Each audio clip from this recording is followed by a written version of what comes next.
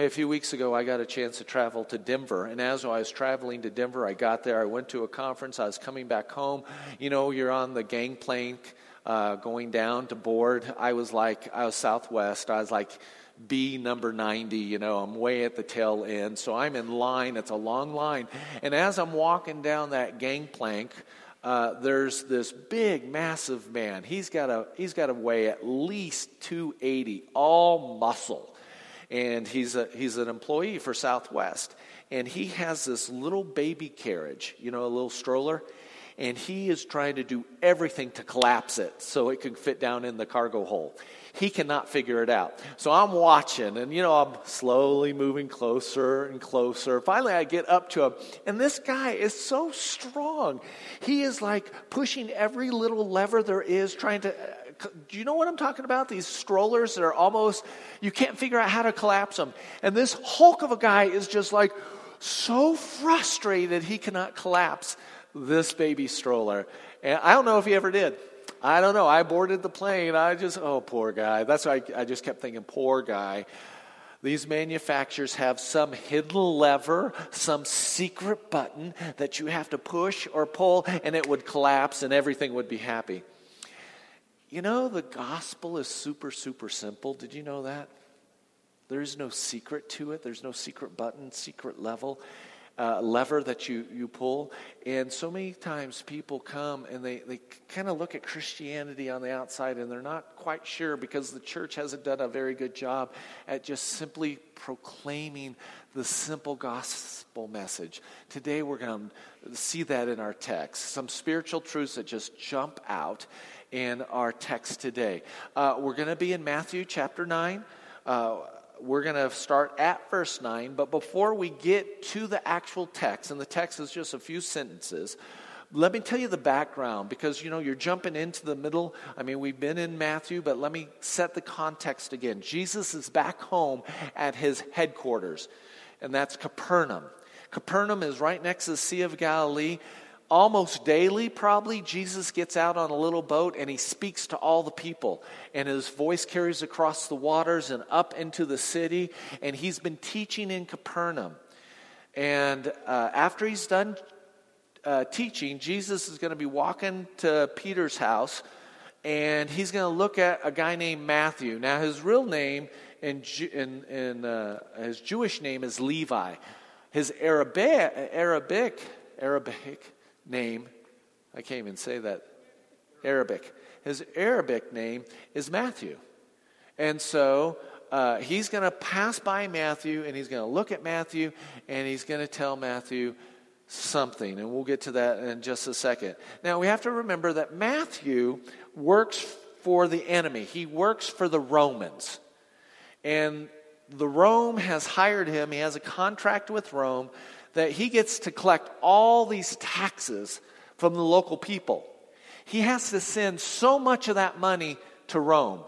He bid and got the contract from Rome. Let's just pretend in today's dollars, he purchased this contract from Rome, and he has to extract out at least $1 million from the surrounding businesses and people. Anything he collects above $1 million, Matthew gets to keep. Okay?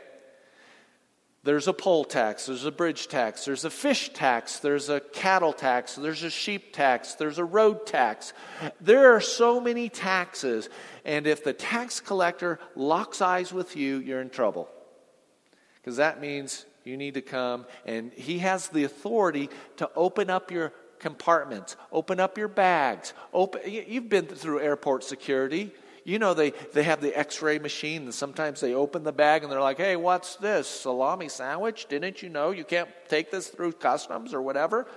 And they have that ability. They have the legal right. He has the legal right to open up anything that you're carrying alongside the road. And he's going to tax it. He's going to get money from you. So in the spirit of keeping these things simple, let's read verse 9 together. It says, as Jesus passed on from there, he saw a man called Matthew sitting at the tax booth, and he said to him, follow me. And he rose and followed him. Now it's interesting, the actual Greek word that means follow means to journey on a road. It actually means to journey on a road. So Jesus is basically looking at Matthew and he says, I want you to walk with me on this road. I want you to follow me, to walk. Now, as I said, most people try to avoid eye contact with Matthew and try to get by him without paying a tax. Being the tax man of Capernaum, do you realize who lives there? Peter, James, John, Andrew. They have a fishing business. They recognize who Matthew is. This is a guy that stops them every time they catch a load of fish and he gets a slice of the pie. Did you ever realize that Matthew, who actually wrote the book that we're in, do you realize that? The guy that we're talking about in the story is the one that wrote the book of Matthew. So he's really low-key about everything. He's the guy that's been taxing all of Jesus's little entourage. Do you think they're happy when Jesus says, hey, Matthew, come join me? I don't think Peter was probably happy. He's the guy that's been ripping me off for years. How would you like if your neighbor was ripping you off year after year and suddenly you had to have him come live with you? That'd be a little tough, wouldn't it? Now, it's interesting. Go back to the text for a second. If you like to underline in your Bible, underline this word saw. Jesus passed on from there and he saw a man, and I'll tell you why you should underline it. There are, let me get this right, there are 12 words in the Greek language that can be translated saw. This kind of saw means he locked eyes with him, gazed at him in such a way that it was like he was reading his heart. The word means to closely examine, to come to a judgment about. You know, you're buying a piece of fruit. Do you buy just any old tomato, or do you actually pick up a tomato and look at it? Or avocado? Or you just throw avocados in your bag, or do you actually look at the avocado to see if it's ripe? What you're doing is using that word saw correctly. You're looking at it, trying to make a judgment about what kind of avocado this is. Jesus stops and locks eyes onto Matthew and gazing at him. He is looking at him to see who he really is. And it's almost as if Jesus is saying, I know who you are. I know the real you. I know your faults. I know your problems. I know your challenges. I know your sin. I know your frustrations. I know who you're married to. I know how many children you have. I know so much about you. And yet, what does Jesus then say? Here's the scourge of the Jewish nation, the tax collector that works for Rome. He can't even go to the marketplace and use his money because nobody wants to touch that money because it's defiled. He can't go to synagogue. He is kicked out of society basically because he's in cahoots with the Roman government. And Jesus looks at him and then he says, follow me. Follow me. Come join on the road with me. I want you to be a part of this, what's happening. I want you to be a part of this kingdom thing that I'm doing. That's how simple the gospel message is. And that first fill in the blank is follow me. That's the gospel message. Jesus says, follow me. Can it get any more simple than that? Than just follow me?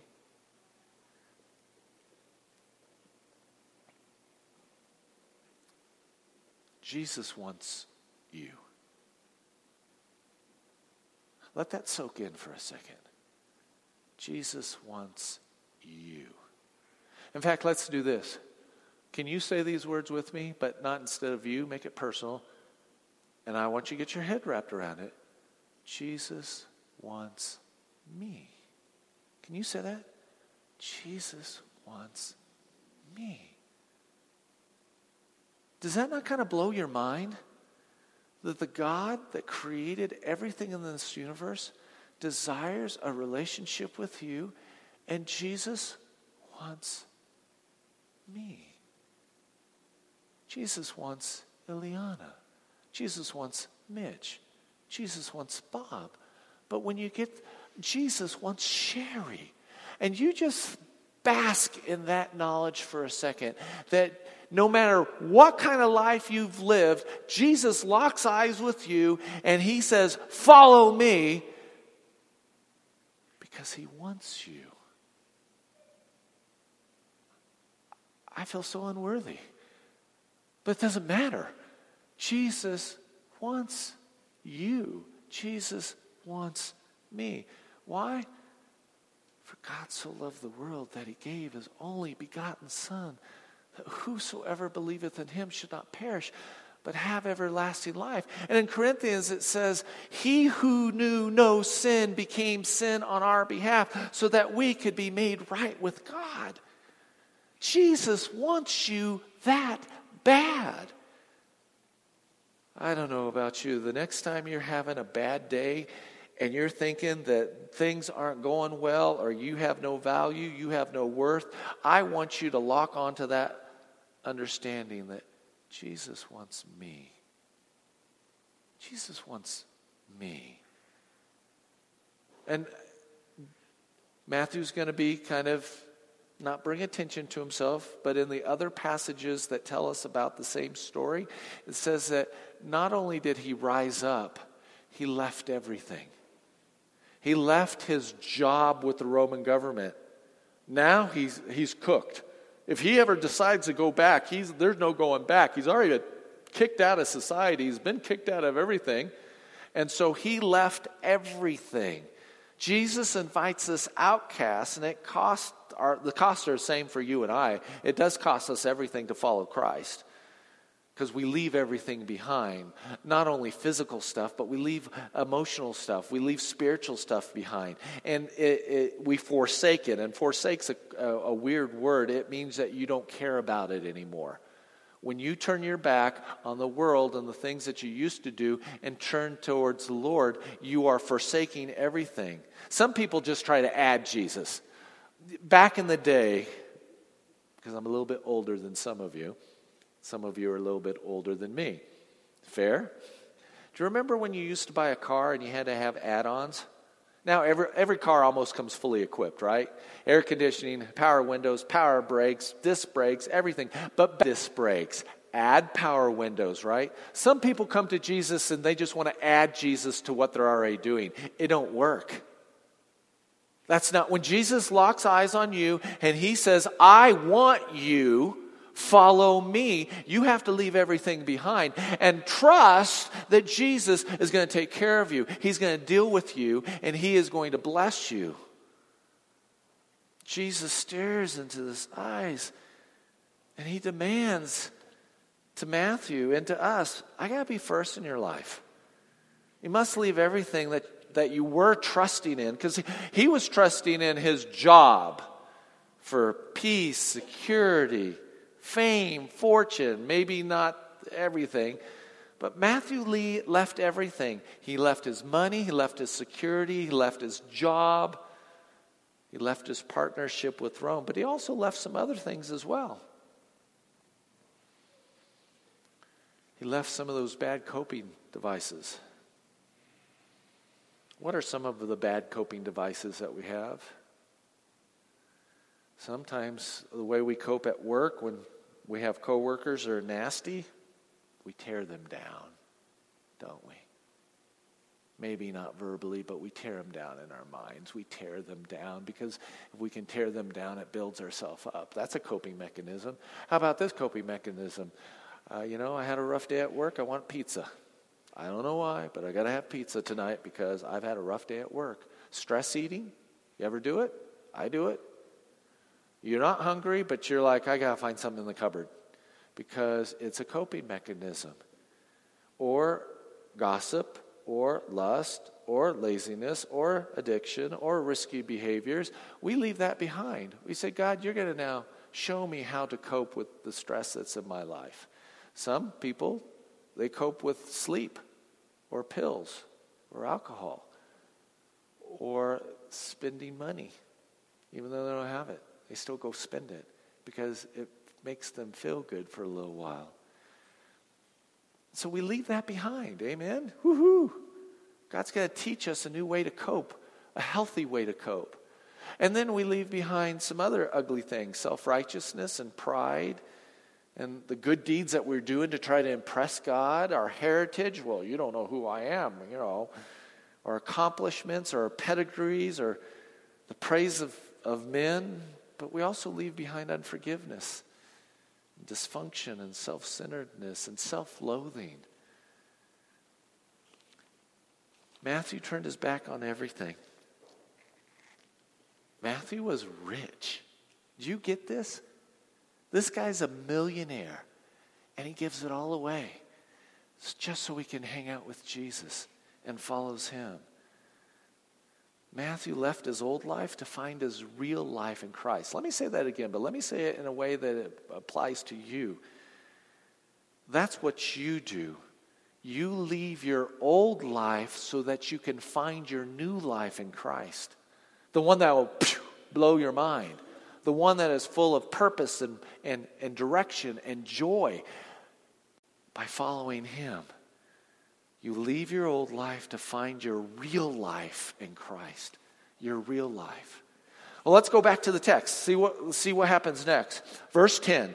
And as Jesus reclined at table in the house, behold, many tax collectors and sinners came and were reclining with Jesus and his disciples. They're having a banquet. They're having a party. The other text says that Matthew called all of his scuzzy friends that the world thought was scuzzy, all the dregs of society, all the leftovers, the people that didn't matter to the upper echelon, especially the religious echelon, and he throws a party. His unsavory friends, what we call lowlifes, right? Outcasts. And why does he do it? He wants them to know Jesus too. He wants them to know Jesus too. So he wants to share this. See, sharing Jesus isn't about geography or language barriers or cultural differences. It's not about missions like we sometimes think of missions. It is an attitude. Sharing Jesus is an attitude. And let me say this, and you can write it down if you want to. You don't have to. Compassionate people look for opportunities to share Jesus with others. Compassionate people look for opportunities to love others to Jesus. That's what happens. That's what Matthew did. He found Jesus and he has to tell somebody, and he tells the only people that he knows, his friends that are also rejected by society. Matthew shared Jesus with his friends. On Tuesday, I got a phone call around noon, and we were busy having the baby and all that. It's just a hectic day, and the guy leaves a message, and he says, "My name is Wayne. I need to talk to a pastor. Can you call me back?" And I'm like, okay, I got to call this guy back. But in all the course of everything, I don't call him back. It's not until a day later he calls again, and he says, and this time I can pack up the phone because I'm not in the middle of the room and all that other stuff. And throw the next slide up. This is a picture of Wayne. And I said, Wayne, my name's Rob. What can I do for you? 9 out of 10 times when a stranger calls a pastor at home, they're looking for money. That's just the way. Well, you're a church. You're supposed to pay my bill. Oh, well, we're supposed to have a relationship first, and then I care about you. I'm not the government, This is about relationships. So I'm a little edgy, Hi, who are you? What are you doing? Tell me your story. And he tells me his story. He says, well, I'm dying of AIDS. I've got a few months to live. I live in West Hollywood. I've been a homosexual my entire life. But a year ago, I gave my life to Jesus. He goes, I'm a Jew. And so I traveled back to Maryland to tell my parents and my sisters about Jesus. And they kicked me out of the house. So I've been riding a bus to get back to my house in L.A.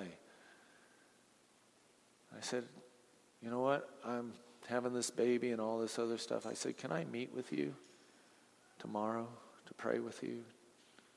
And he hasn't asked me for a penny.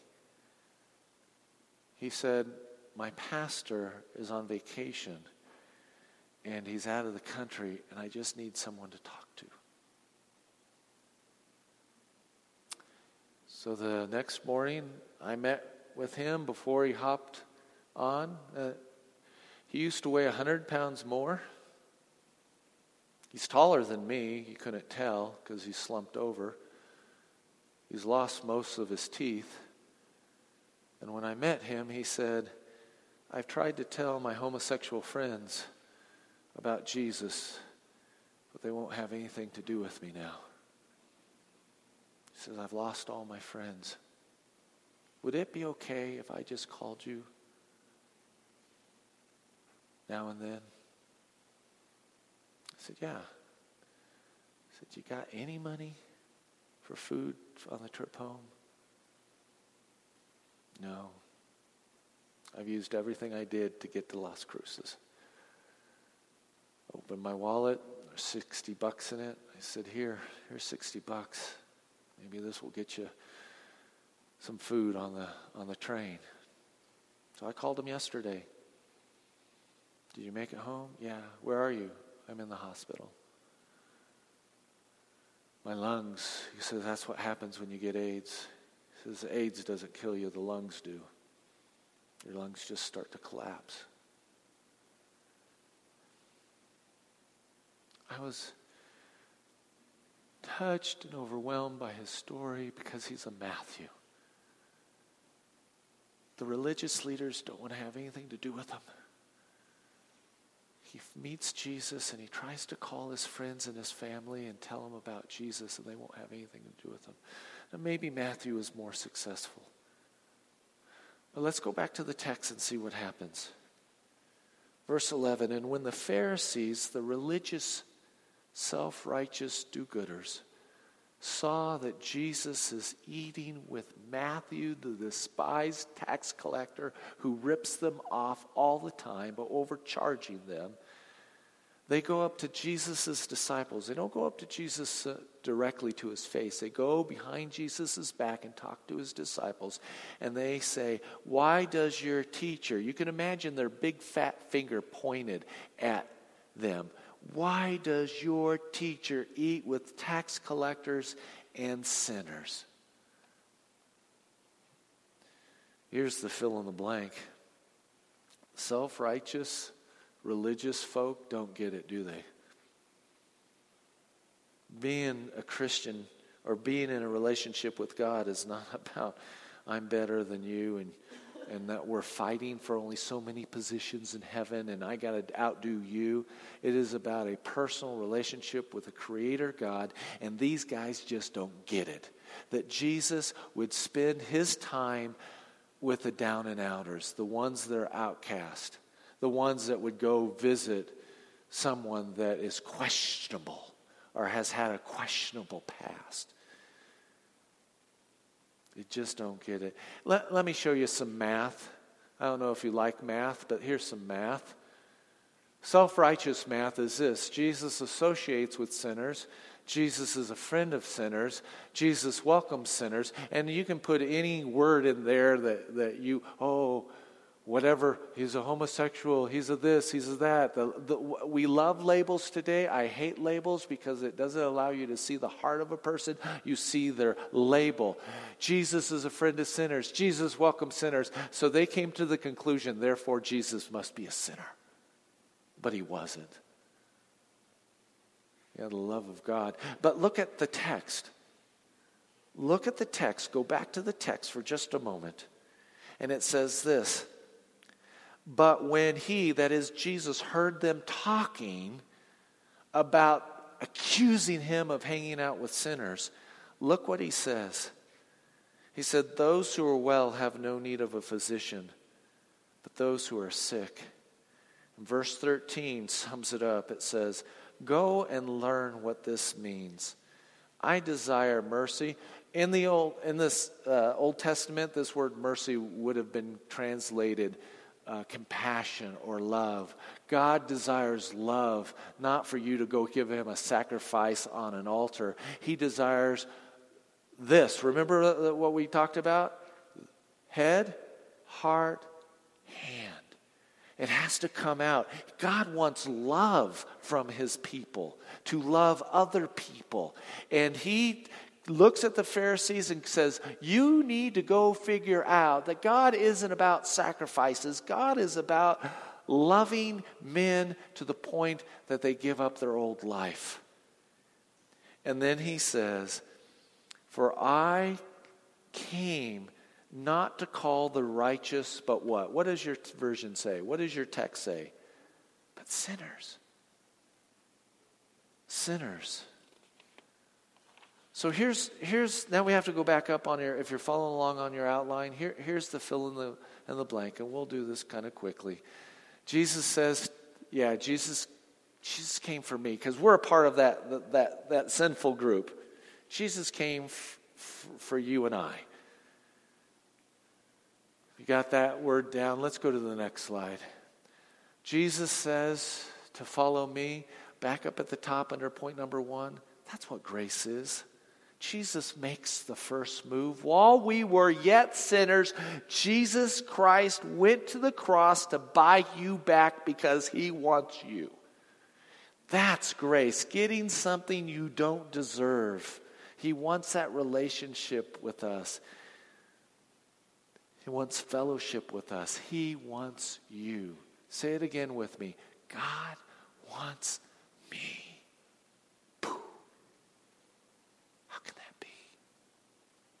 God wants me. And then Matthew, the next one, Matthew shares Jesus with his friends. That's love. Crossing barriers, crossing anything to let people know the good news. The most loving thing that you could do is to love people where they're at, to bring them to know Jesus personally. Do I have any fishermen in the audience? Not one. What, Chris, you're a fisherman? Kind of, sort of? Are you a wannabe fisherman? Okay, awesome. Do you clean a fish before you catch it or after you catch it? After. Jesus wants you as you are. After you give your life to him, he'll start transforming you on the inside out. Isn't that great? He wants you as you are. Come as you are. That's love. When you come and meet people where they're at. This Wayne, oh, you're a homosexual? I don't know if I want to hang out with you. You have AIDS? I don't know if I want to touch you. Is that the right response? Or the right response is, okay, let me go and meet with you and pray with you and hold your hands with you and talk to you and comfort you and encourage you on your new walk with Jesus. That's love. The next slide says this: the self-righteous don't get it. That's selfishness. That's selfishness. Do you know self-righteous and self-centered people are fault finders? Do you ever realize that? They're fault finders. They want to find something wrong with you to tear you down, to make themselves feel better about themselves. They criticize, they point fingers, all in a very smug way. And here's the last fill in the blank. Jesus came for us. That's mercy. We don't deserve it. We don't deserve forgiveness, but that's what he offers. Last slide, because we're running out of time. And I want you to catch this. This is subtle, and you may not know the difference, but I want you to think about it. I want you to get your head wrapped around this statement. Believing in Jesus is one thing, right? I believe in his work on the cross. I believe he rose from the dead. I believe his blood atones for me. I believe. It's another thing, believing Jesus. Now, what do I mean? Can you see the difference? Somebody, Tammy, can you see the difference? Or you're like, no. She's like, no, Rob, I don't know what you're talking about. What's the difference between believing in Jesus is one thing, believing Jesus is another thing. Let me ask you this. Do you believe what Jesus believes? When we talk about believing in Jesus, we're always talking about what his work is. But believing Jesus, when he says, this is what I say about homosexuality. This is what I say about idolatry in your life. This is what I say about loving people where they're at. This is what I say. And suddenly it takes on a whole different meaning. Believing Jesus is another thing. Jesus said, I am the way, the truth, and the life, and no man comes to the Father but by who? Jesus. Do you believe him? If you do, then it impacts your life. Do you believe what Jesus says? That is different than believing in his work. And that's where, what does the Bible say? What does it mean? What does it say to me? What am I going to do about it? Head, heart, hand. Do you believe what Jesus says? There's a big difference. A lot of people out there, they believe in Jesus in the sense of what he's done, but their life has no conviction. Their life is not ordered by him. They're sitting on the throne of their heart, but they still believe that Jesus did all the things he said he is and who he is. But do you believe what Jesus said? That's big. Head, heart, hand. Let me pray.